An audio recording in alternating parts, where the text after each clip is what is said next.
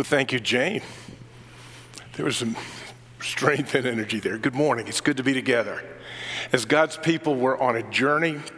Easter is so significant that it's the sort of thing we ought not to just show up, have Easter, and go on with life. And so it's been the tradition of believers across cultures, across centuries, to use a 40-day period leading up to Easter to reflect on all that it took for our hope and salvation. Lent is a time to consider who Jesus is, the cost of our salvation that he willingly paid, and reflect on our desperate need for a Savior. So we've got a particular Lenten call to worship. I'll read these meditations on Jesus, and then if you would respond, let us proceed. Jesus Christ, born in humility, you lived among us, you healed the sick, you shared the good news to the poor, and you proclaimed freedom to the prisoner. We worship you, Lord. Jesus Christ, gentle and humble of heart, you taught us how to serve and to love others.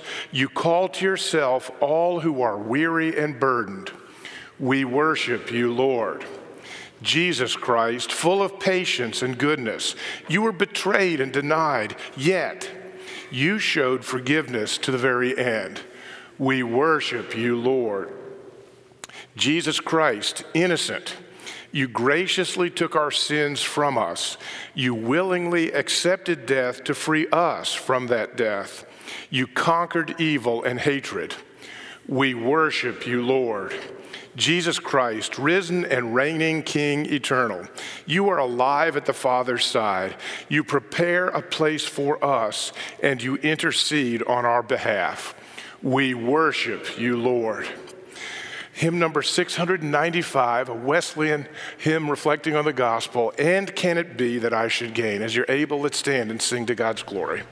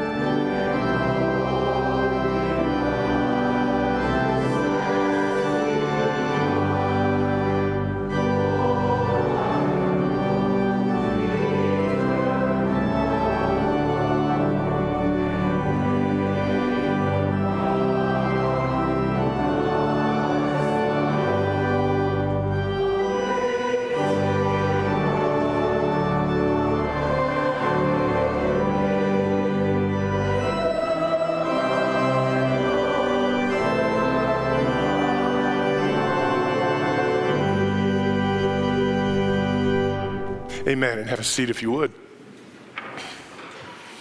Always a joy to welcome everyone here that's joined us on site for worship this day. As I say from time to time, you're here in answer to my prayer. I see your face as God's answer to the prayer I prayed this week as I prepared and focused. Lord, bring those that you would want to be a part of this moment. And so here we are. God is good. And for those who'll be joining us online, either by live stream or across in our recorded version, we're very thankful that you open your space and time to be a part of this, and that God can reach across time and space and include us in the hope of his grace. Now, part of our service this morning will include communion. And so I encourage those of you online, take a moment and prepare the elements so we're ready for that. Later on, I'll extend the invitation of Jesus to this table. It's here in a CRC. I'm a Presbyterian minister, but this is the table of Jesus. And so we come on his terms, at his invitation in this time. Here at Heart Awake for families, we encourage you to navigate that time with your children, help interpret to them what's going on. I'll be free. Contact me this week if you'd like help with that kind of thing. But we will be a part of all that God has for us this day. Now, after the service, we'll have coffee here in the library, a time to fellowship, and at 10:30, I will be doing my usual kind of question and answer, an opportunity for you to ask comments, make comments, ask questions, that sort of thing. So I'm always available with that. And this morning, I want to kind of highlight, I trust all of you were able to get a bulletin this morning, our handy-dandy bulletin. You can take it home. A lot of information in here. On the front, you see our upcoming Easter services. Wednesday, we'll have, or Sunday, this summer, we will have our Adventure Week, which is a kids ministry. We'll need folks to staff that and be a part of things. On the back, intercessory needs and a full kind of breakdown, follow-up for our Feed My Starving Children. An amazing time that we gather as a community, all three of our worship services, several other churches. So, and what we do is assemble food and meals to go out across the world. So let me just catch us up and celebrate some of that. We've got a video, and I'll let you see some of the things that happened.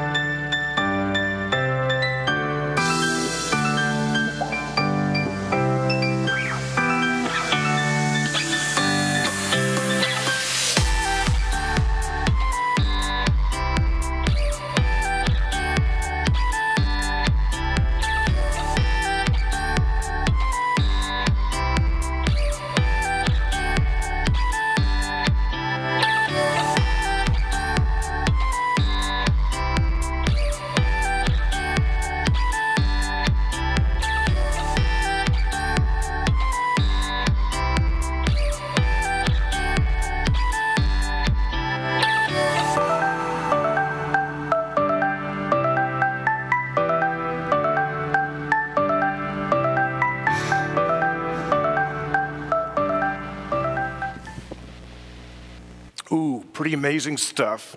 And I wanted you to see some of the faces. Ministry here is done by people. And here's, I think, our youngest two, and this is our oldest. Mary Jo Pohl was able to find a way to serve and to help and do things. We had folks who helped from their home who couldn't even get out. We also opened up a new family portrait booth for this so that families can gather. Chris, I'm going to save that one with the hairnet. So God does a lot of good things, and that's because our ministry and vision here is to invite everyone. And friends, everyone includes people who are not yet here. This is a vision that includes people that are waiting and wondering in their home. We want to invite everyone to join the journey of being found in, formed by, and following Christ. I wasn't able to be here on Saturday, so I found a way to kind of help on Friday. Other folks prayed because we certainly needed that. Ministry is done by people, and we invite each of you to find a way and to be in a place. This is something I'm very excited to celebrate because it's what happens. And this is the way we want to continue into the future. Next Sunday evening at 6:30, we'll gather here. The Rehoboth Christian School in New Mexico among the Navajo Nation has been a relationship that this church and the CRC has had for decades. Many teachers have gone from Holland to there and served. Their high school choir will be here in the evening for a choir concert. I still need about 4 to 6 folks who would be willing to help serve food. Just make sure they get the food we provide for a dinner and are welcomed.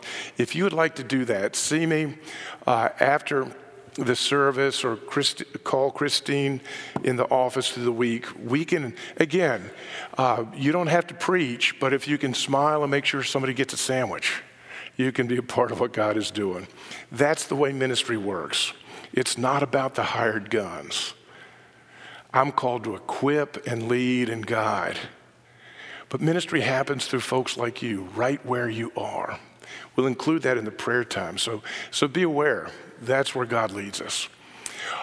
We want to confess our faith using words of those who's gone before us.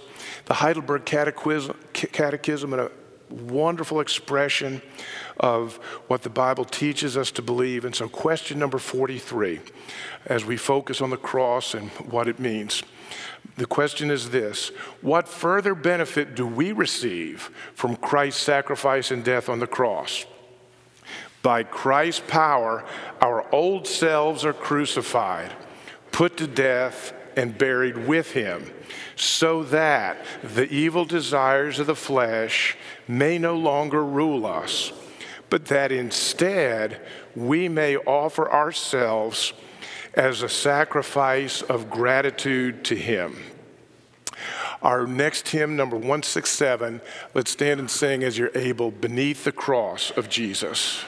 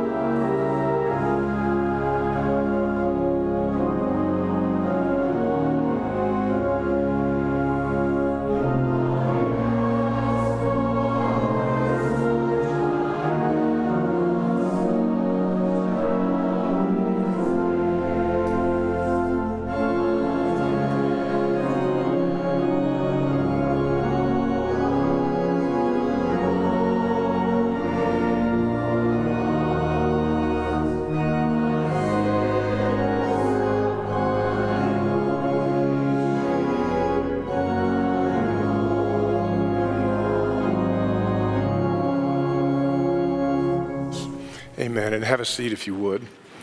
I want to lead us into time of prayer, and after the prayer and the Lord's Prayer that we do together, we'll then dismiss kids to age-graded ministry, children's ministries downstairs during the rest of the service.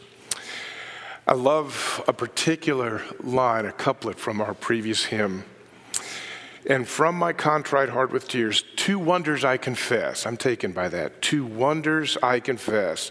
The wonders of his glorious love and my unworthiness. Now, which of those is more important?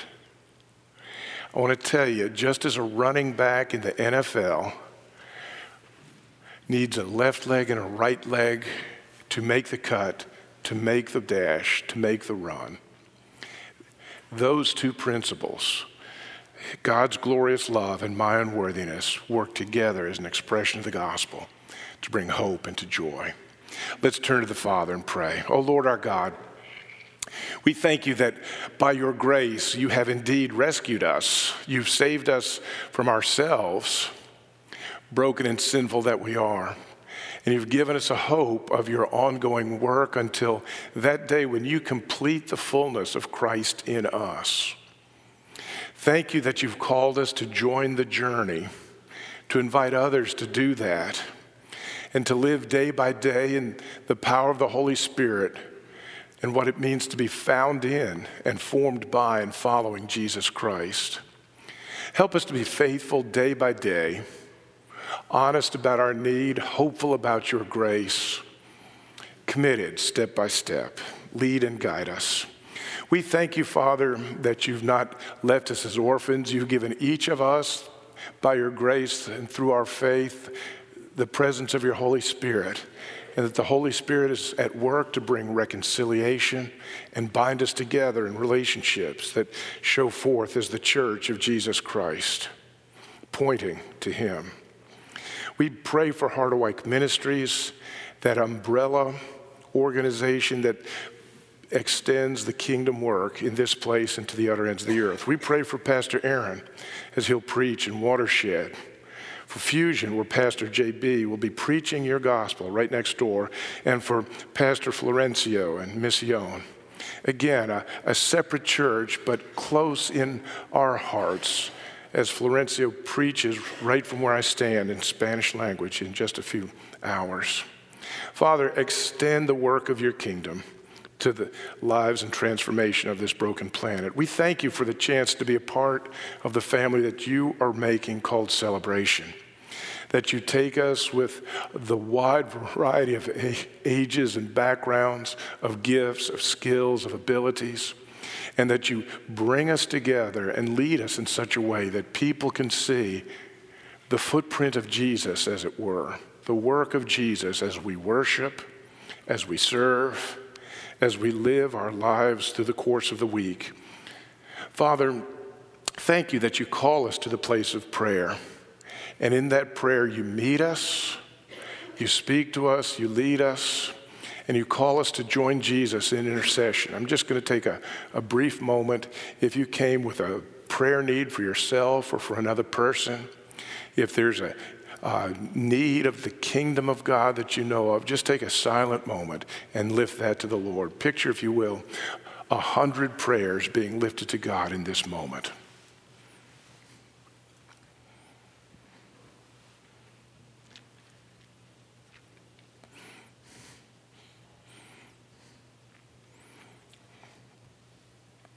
Father, may our prayer be, as it were, an incense that rises to your throne and brings you joy. Release your grace and bring your answer. Father, we pray each week in a cycle for various levels, as it were, of authority in our lives. Thank you that you've created a world where authority has been instituted in order to serve and to protect.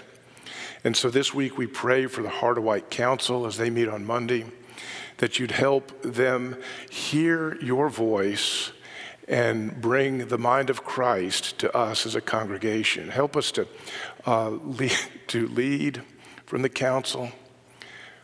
Help us to work together as your people to see the kingdom of God go forward.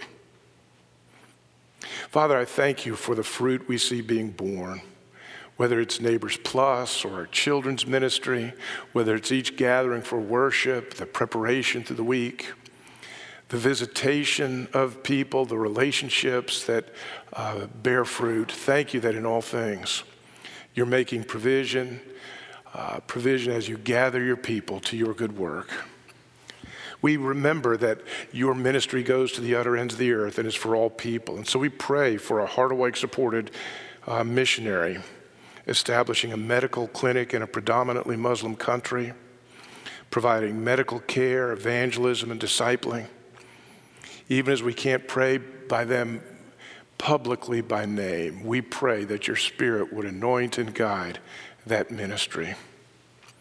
Father, we know too that this Wednesday night, Ramadan begins, a month of spiritual pursuit and fasting for our Muslim neighbors. Thank you for the way we've seen over years as we pray through Ramadan that you are moving many Muslim background people to faith in Christ, baptism, belief, transformation. We know that there's coming a day when every knee shall bow and tongue confess that Jesus Christ is Lord. We pray for this month of spiritual pursuit and heightened awareness for our Muslim neighbors, that they might hear the call of the Good Shepherd, the Lord Jesus Christ. Father, we pray too that in your mercy, you would work in us a yearning and a hunger to know you, to delve into your scripture, to pray, to be quick to repent. So bind us together now as we pray with one voice and with one heart the prayer you taught us, using these words and saying, Our Father who art in heaven, hallowed be thy name. Thy kingdom come, thy will be done on earth as it is in heaven. Give us this day our daily bread, and forgive us our debts as we forgive our debtors. And lead us not into temptation, but deliver us from evil. For thine is the kingdom, and the power, and the glory forever. Amen and amen. At this point, I want to head to the back with Miss Janet. She's back there waving to everybody, say, come, the Pied Piper of our children's ministry and celebration. Luke, you want to head back there, buddy? Oh, I see. Miss Mary Lynn is taking care of her bud. Miss Janet has you back there. They'll be downstairs in an age-graded ministry for them. Perfect. We thank you for that. Through the course, starting in September until after Easter, about May, we're preaching through the scriptures using a kind of edited edition of the New International Version called The Story. And we've got a 4-week segment, and we're in week number 3 of 4, focused on the 4 Gospels, Matthew, Mark, Luke, and John. And today we'll be looking at Luke, and I've got particular passage that we want to do from that. But I want to highlight for you some things about Luke in the background. If you're reading through the story, this past week would have been chapter 24, and you see it's focused on the ministry of Jesus, looking through all 4 Gospels. I'll focus on Luke, but that's where we are together in that reading.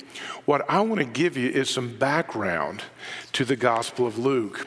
It's a very unique and distinct gospel. Again, it tells the true story of the Lord Jesus Christ, and I've talked about how each one kind of has a perspective.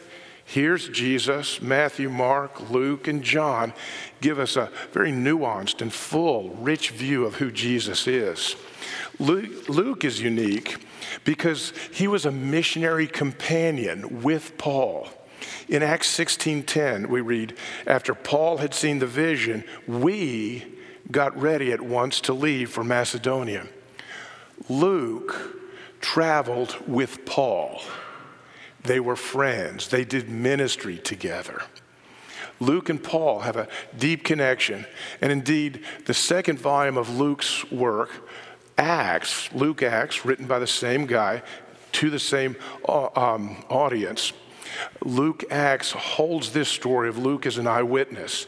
An eyewitness is really key to understanding Luke, his gospel. He writes in the very beginning of this gospel, many have undertaken to draw up an account of the things that have been fulfilled among us, just as they were handed down to us by those who from the first were eyewitnesses and servants of the word. With this in mind, Since I myself have carefully investigated everything from the beginning, I too decided to write an orderly account for you, most excellent Theophilus, so that you may know the certainty of the things you have been taught. It's interesting, friends. He pursues an eyewitness account. He gathers eyewitnesses. He carefully investigates to know the truth. I'm not there, but Luke was. He pursued and got the truth. He puts together an orderly account so that we might know the certainty. Now, it's interesting. That's a legal term. That's why I've chosen this eyewitness deposition. He wanted to get word from the people who saw it. Luke is the only one of the gospel that has Mary's experience with the angel and her delivery of the Lord Jesus. Luke would have talked to Mary, and rightly so. Luke was different from the other people who wrote gospels, Matthew and Mark and John, in that he was Greek by background. That means Luke was the only writer of the gospel who didn't have childhood memories of going to the temple with his family, of being involved in Passover. Now, he would learn of those things, and they would shape his love for Jesus. But this was not his background. He was an outsider that God brought in. And the other thing that really struck me in my study this week is he was a physician by training and vocation. Now, that means he would have taken the Hippocratic Oath. I don't want to get too far in the weeds on this, but it became a stark example to me of the difference between Luke's time and our time. You see, about 400 BC, the Greeks, particularly in Athens, began to put some substance to what it meant to be a physician and to train. And Hippocrates, theoretically, was the person who put together an oath that would guide doctors in their work. It began with subservience to Apollo, the god that they knew, the transcendent deity. The phrase, first do no harm, is found in that oath. A number of other interesting things that I won't touch were a part of that oath. They were a commitment and a guide to what it meant to practice medicine. Luke would have taken that. When he came to faith in Christ, no doubt the transcendent marker for his medical practice would have become Jesus, the expression of God in the Bible. That's certainly the way it was in Western tradition. Indeed, when people from Muslim countries began to train in Western medicine and use the Hippocratic Oath, they would swear by Allah. And so there was this transcendent aspect. Little did I know how much things have changed in the United States today. I found a paper called Swear by Thy Gracious Self, North American Medical Oath-Taking in 2014 and 15. 3 scholars, one is a doctor from Pine Rest, actually, so there's a close connection, looked at 150 of the medical oaths that graduates take. There's 153 medical schools in Canada and the United States. They looked at 150 of the oaths. And I'll just read this portion of the paper. This is a research paper that would kill you. About killed me. But they write in the synopsis, since 2000, student-written oaths became more popular, and new themes such as self-care and professionalism were identified in the oaths for the very first time. So 24 centuries of Western civilization, and something new shows up in 2015. However, as was identified by a previous study in the year 2000, the oath's contents are varied and even conflicting at times, raising questions as to whether medicine is being taught or practiced with a coherent ethical worldview. See, part of what's gone on, Hippocrates, Luke, the doctors of the first 20 centuries, whether Christian or Muslim even, recognized that there was a transcendent marker that they swore to live up to. Now we live in a world that's marked by the imminent frame. You've heard me talk about that.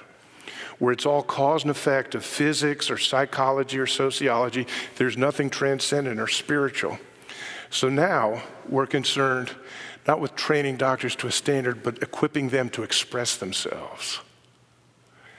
And that is one of the deep changes in how we view the world. And so we've got to remember, Luke sees a transcendent accountability when he encounters Jesus and when he practices medicine and when he records these eyewitness things.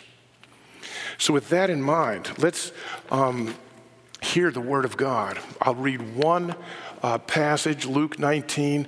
This is a key story, I think, from Luke's gospel, Luke 19. Hear the word of God.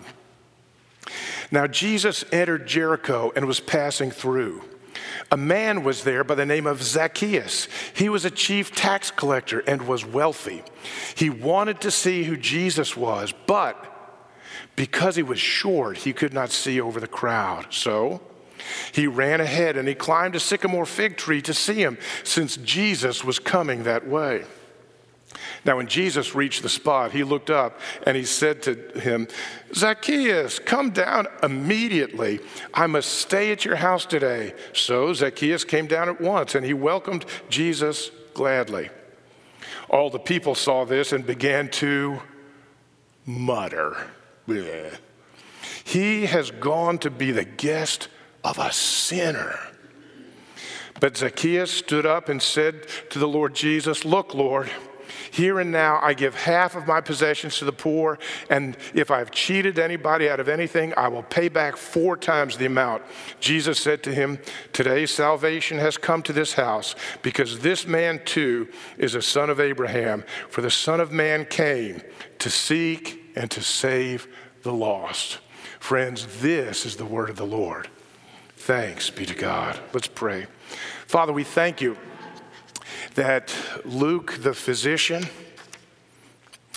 carefully pursued eyewitnesses to this moment, said it in his orderly account, all under the anointing and guidance of your Holy Spirit. And Holy Spirit, that you have preserved these texts across the centuries so that now, by your grace, we can open them and translate and study and read and consider. Holy Spirit, I pray you would complete the circle of your task in illuminating our hearts and minds to receive your word. Guard your people from my brokenness. But may I, like Luke, point to something greater than myself, the one who rescues us, the Lord Jesus, who gives us his grace. For we make our prayer in his name, and all of God's people said together, amen and amen. Well, Zacchaeus is a picture of a guy who just doesn't measure up. You see that, first of all, in his stature. He's a short guy. And I've got to laugh. My colleague, 6'8" Aaron, is over in Watershed, and he wants them all to sing, "Zacchaeus was a wee little man, a wee little man was he." For all of you who've been in Vacation Bible School. So just picture skinny 6'8" Aaron speaking of a short-statured wee little man. That's Zacchaeus. He's the sort of guy whose first impression was forgettable. He was easily pushed around. You can picture him bullied in middle school. He could hardly influence the group. Not a man of great stature, but there's something deeper. Zacchaeus has a bigger problem than just being physically short. He's a person short of character. Now, we might miss it, this bigger problem, but it says in Luke 19:2 that this man Zacchaeus was a chief tax collector, and, as if that's not bad enough, and he was wealthy. What that means is that he had sold out his people and he worked for the oppressive Roman government, and he made a lot of money doing it. Money that came straight from the pockets of his neighbors. When he showed up at a neighborhood block party, folks were thinking, I would have more money if it wasn't for him. Yeah, he had problems. Short of stature, short of character, short of friends, short of encouragement. Indeed, he kind of looks like a classic case of overcompensating, acting out to cover his insecurities. I'm a short guy. I can't see this guy I want to see. I'm going to climb a tree. I'm going to do what it takes. I'm impressive in a crew. I'm going to be the chief tax collector. Not just a tax collector, mind you, the chief tax collector. As I read and do Lectio Divina, kind of pray through, put myself in this text, Zacchaeus reminds me of this acting out sort of guy, a guy who's trying to deal with his inner orphan voice. Now, I don't know about you, but I know as I've navigated the pathways of my own heart, and indeed as I've listened and talked with a lot of people over the course of time, it's like each one of us has that inner orphan voice that points out and highlights those things we don't measure up to, where we're falling short. Oh, my dad expected this and I was only that. Oh, if I'd focused, I could have been this, but I was only that. Oh, my friend so-and-so can do this, but I can only do that. What is that orphan voice in your life? My guess is that we hear it, it drives us, we respond. Zacchaeus, a man trying to deal with his inner orphan voice, and he hears about this person, Jesus. Now, Jesus will come surrounded by the crowd and the hubbub, and he'll stop right with Zacchaeus in the tree, and he'll say, Zacchaeus, come down from the tree. Come down from the tree. Zacchaeus wanted to know something about this Jesus guy. Notice Zacchaeus wasn't interested in rediscovering his Jewish heritage. He was not interested in the Pharisees or the Sadducees or the scribes. He knew enough about those people that he didn't want to know anything more. You know that kind of feeling. Oh, I don't even want to give him the time of day. But Jesus was somehow different. Zacchaeus had heard the word on the street. Jesus stuck it to the Pharisees. He showed these people to be the hypocrites that everyone knew they were. Jesus had respect but no fear of the Romans. There was talk of healings, challenging sermons. Jesus treated people like people.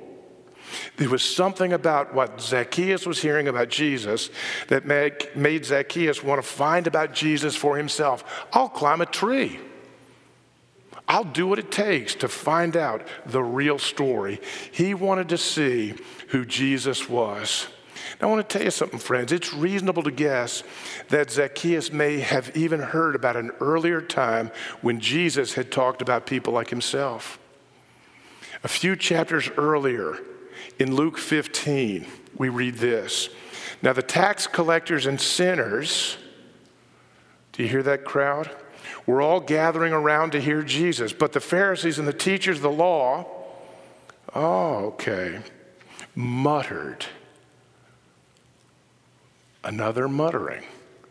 This man welcomes sinners and eats with them.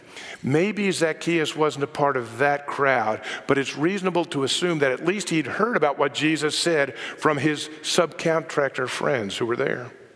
In response to the muttering of the Pharisees, Jesus in Luke 15 had told several stories about lost things. A lost sheep and a shepherd who would risk his life to find the lost one, even when his 99 were safe. A lost coin and a woman who would pursue it until she found it. But then that story about a man who had two sons. We know this story as the prodigal son. But it's really about two sons who were far from their own father, just far from him in different ways.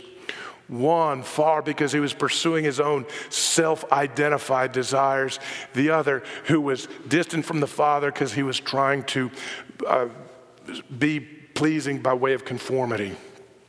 Friends, there's a connection between Zacchaeus and that story of the prodigal son. There's what I would call the prodigal pattern. In Luke 15, the prodigal, the younger son, who tries the route of self-discovery, the older brother, who stays home and through obedience and conformity becomes just as far from the father.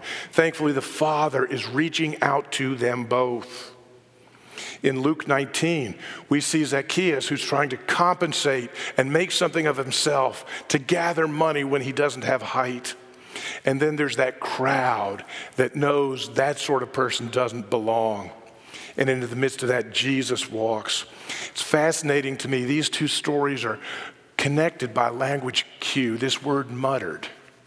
It's only used twice in the Greek in the whole New Testament. Luke 15 and Luke 19. It's the response of these people when they see Jesus reaching out, when they hear a story about someone reaching out beyond the comfort zone. You see, the crowd in Luke 19, the Pharisees and Sadducees in Luke 15, think that they're somehow different and that the others don't belong. But I want to tell you something. There's something that every person you will ever meet shares with you. Sin and its consequences. There's a universal human equalizer. Three things, really. We can dig at it a little more in depth, and I've touched them before, so I'll just move quickly. The first is the imago Dei, in the Latin, image of God, as we translate it. Every person you will ever meet is a reflection of the image of God. Who do you hate most? You need to remember they are a reflection of the image of God. If Vladimir Putin were to walk through the door in the back and come right up here to the front for whatever else I might want to do to him, and there's a list, there would be a reflection of the image of God. Our ministry house, where our office was in New Orleans, the first summer we lived in that neighborhood, was about 3 doors down from what was called a shooting gallery. And for the first time in my life, I got to see on a daily basis heroin users and the consequences of that abuse. And I remember having to come to grips by about August of watching the destruction of those drugs to remember those people were created in the image of God. They might be different than me. They might be destroying their life. Every person you will ever meet is an expression of the image of God. That's a human equalizer. We're all the same there. We're all touched by sin or by brokenness. And by that I mean the good things I wish to do, I can't always do them. And the bad things I want to avoid sometimes, I just redefine them as acceptable. You know how that goes. If we were to sit and reflect deeply, every one of us has been in those moments where we are just angry about something, and our first response is to justify ourselves. Well, if they didn't, fill in the blank. Rather than see that anger as the sin that it is, I justify it, cultivate it. Come on, little baby anger. Grow up into unforgiveness. Maybe one day you'll be bitterness. Friends, every one of us carries the imprint not only of God but of our brokenness. And that's why the good news this morning as we come to the table is this, that just as universal is the invitation of the gospel to Zacchaeus, to Pharisees, to Jews, to Greeks, to men, to women, to members of every ethnic group on every continent through all of history. The gospel is God reaching to his broken, lost creation, saying, I myself will make a way. Come and receive. I want to tell you something. The gospel makes us all, like Zacchaeus, out to be unlikely converts. Part of the rub for the crowd was the idea of a guy like that following Jesus. It was the same in Luke 15, where for the Sadducees and the Pharisees, the idea of those tax collectors and sinners, how could they be one of God's people? The gospel makes us all unlikely converts. Friends, Zacchaeus was busy trying to be me and to be my true me, to overcompensate, to do what it took to make something of himself. But the gospel invited him to give his life to Jesus. And that's what happens. Jesus enters in and says, come, I need to have a relationship with you. Let's go eat. Zacchaeus is so changed that he begins to live differently. Make sure you get the order. Zacchaeus didn't do justice and then have a relationship with God. He didn't give the money so that then he could be a child of Abraham. Zacchaeus was invited, welcomed, and loved, and that transforming power meant that the ministry of money in his heart was no longer the strength that it had been. But you see, the crowd demands, you need to be like us. You need to fit. You need to be one of us. Again, the gospel just breaks into this. Jesus saying, my life for yours. I will make you like me. Every one of us here this day, touched, a reflection of the image of God, touched by brokenness, but invited to be made not like our best self, but to be made like him. An expression of his grace, so unique and powerful that no one of us can be all of that. It takes all of us together. The gospel makes us all unlikely converts. I've talked with a number of you about a recent movie, and I loved how it was a real film. It was not a church event at a movie theater like the Billy Graham movies I remember back in the day. It's a real film called The Jesus Revolution. And it was about real people in a real time in recent history. So real, and in fact, that I happened to live through it. In a sense, that film was the story of my high school and college years, Mary Lynn and I. Now, there were some differences. I was in North Carolina. This film was in Southern California. And without going into a lot of detail, Southern California and North Carolina are different. And I'll be quick to say the whole hippie movement sort of thing was about drugs and sex and rock and roll. And I'm thankful I never got into the drugs. I never got into the hippie sex. But yeah, I did the rock and roll thing. I was there. This was a film about my high school years. And there's a scene in that film where the hippie preacher meets the confused, hurting high school student in the rain. And that student, Greg Larry is his name. He's a pastor, even still. Greg was suffering from what we used to call back in the day a bad trip, where he'd taken LSD and first his mind is expanded and then he's overcome. And I remember in high school talking friends down from bad trips. I saw that scene and said, oh yeah, that's like Terry. That's like this person and that person. So I'm watching this film and I'm seeing this thing. And in a sense, one of the conflicts, and it's a great, all three of the characters are flawed people. It's like they're real. No angels, just people. It's like Woodstock comes to church. This hippie Jesus freak shows up and the church doesn't know what to do. Well, that's what it was like at Calvary Chapel, but it was also what it was like at St. Giles Presbyterian Church. You know, the one there on Emerywood Drive in Charlotte, North Carolina? Suddenly, word got out that that church was open to the youth culture, and I showed up with a guitar and no shoes. And they first said, Bill, open your Bible. Never, ever worried about my hair. I think they knew it would fall out sooner or later anyhow. But there we were, Calvary Chapel, St. Giles Presbyterian Church. What will you do with these people? Will you force them to be like us? Like the crowd? I'm thankful their answer was no. But it's also quite true. They didn't just say, come and do what you want. I'm so thankful that St. Giles Presbyterian Church and the Calvary Chapel, Costa Mesa, never once said to the Woodstock generation, sure, come on in with your drugs and your self-destructive promiscuity. Do you know at Woodstock, there was no AIDS? That was something that came as a consequence of that kind of behavior. And St. Giles told us, come to Jesus, but live your life in light of Jesus. That means put your drugs away. That means here's God's calling for your sexuality.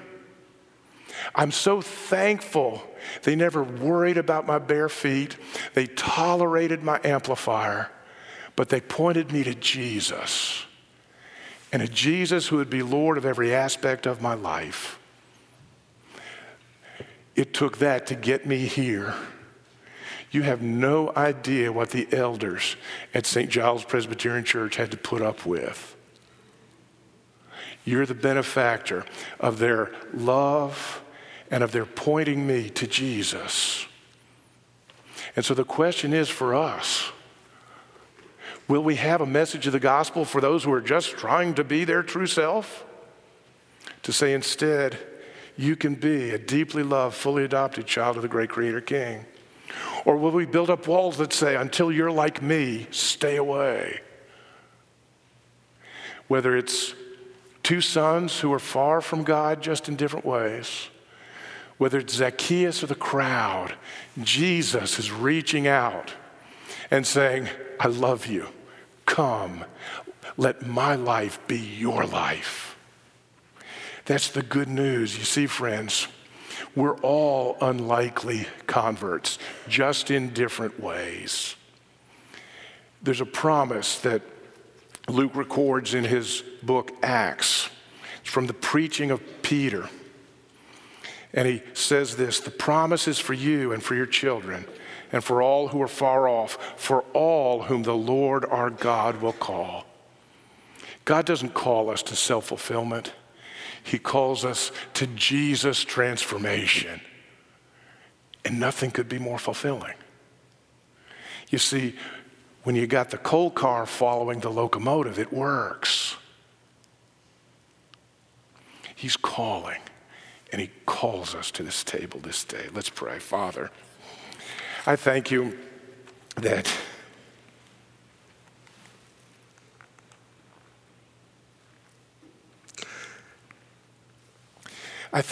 you have welcomed ragamuffins like each one of us. And we come with great hope from the image of God. We come with deep brokenness from a world of sin. And yet we come together to a table that you have called us to, that you have prepared, and that is our hope. Thank you that like Zacchaeus and Saul, who had become Paul, like Lonnie and Chuck and Greg in the movie, your doors are open to be more than we could ever imagine ourselves, and to bring to the world a love that's beyond our imagining.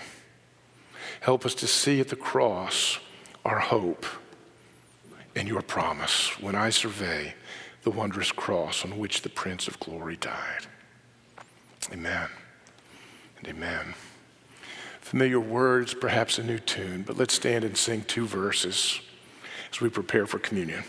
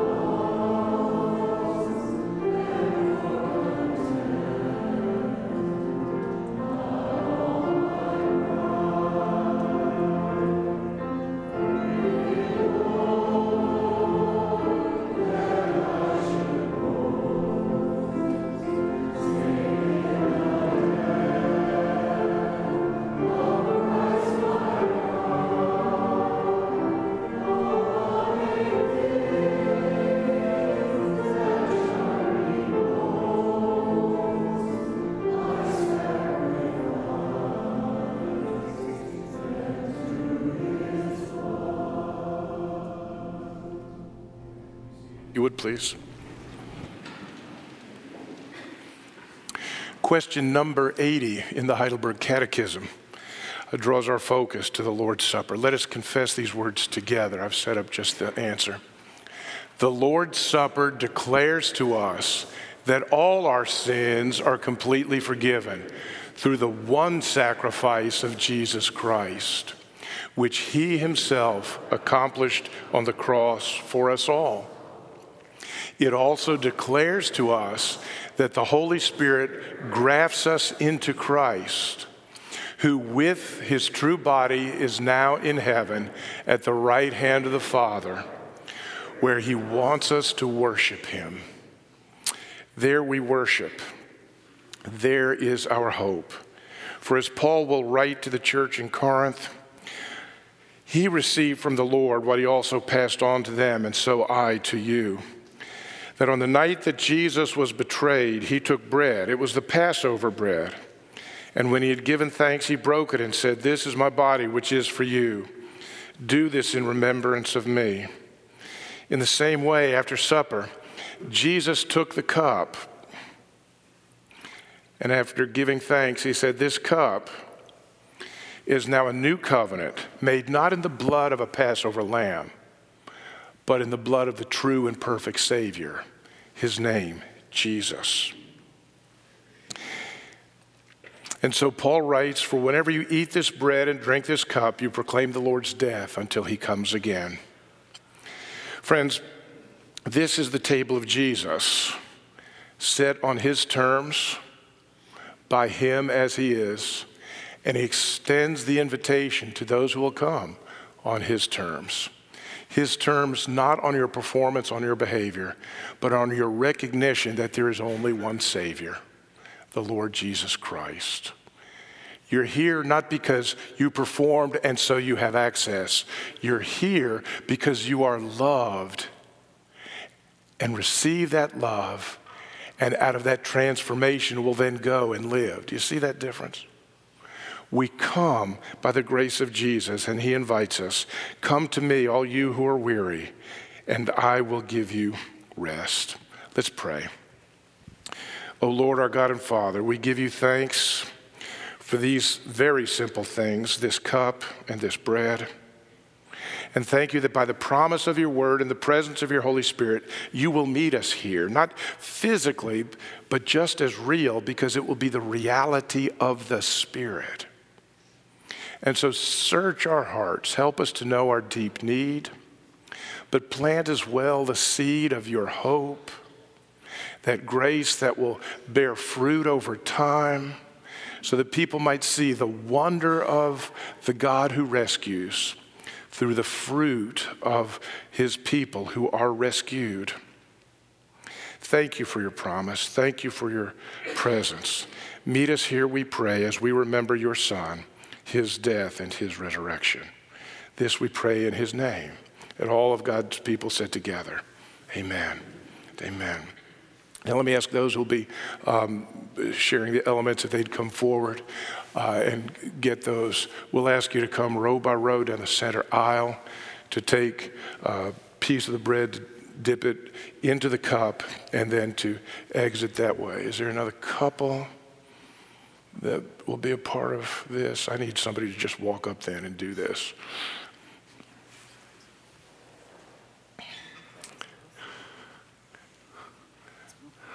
Very good. Thank you. Here we I appreciate your willingness, and will watch you function with my training. Friends, we are people who need Jesus. It's the body of Christ broken for you, and it's the blood of Christ broken for you. Come and receive this day.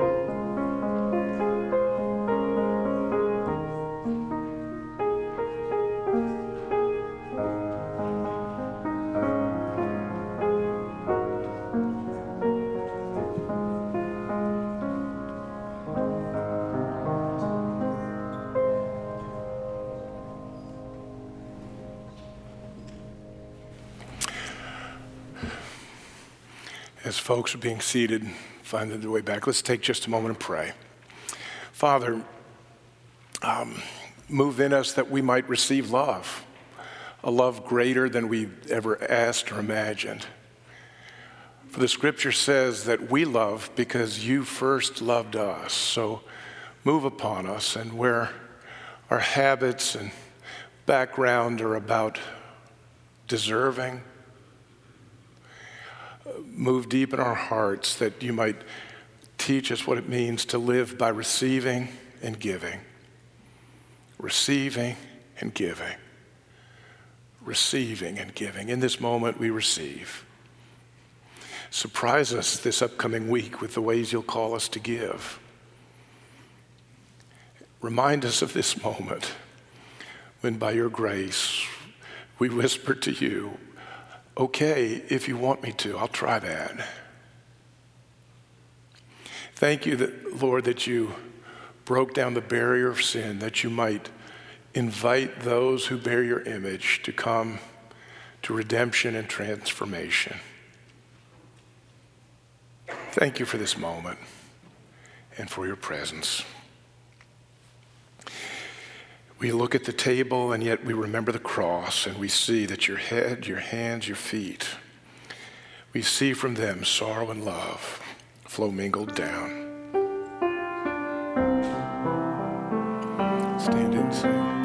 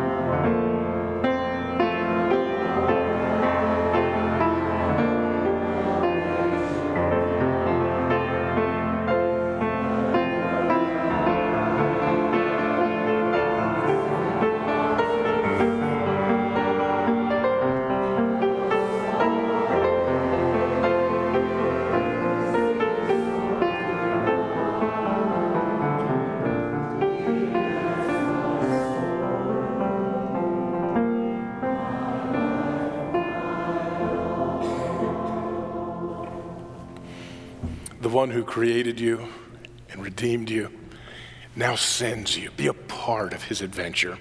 This benediction that goes back centuries upon the people of God, number 6. And now may the Lord, and no other, I'd put in parentheses, may the Lord bless you and keep you.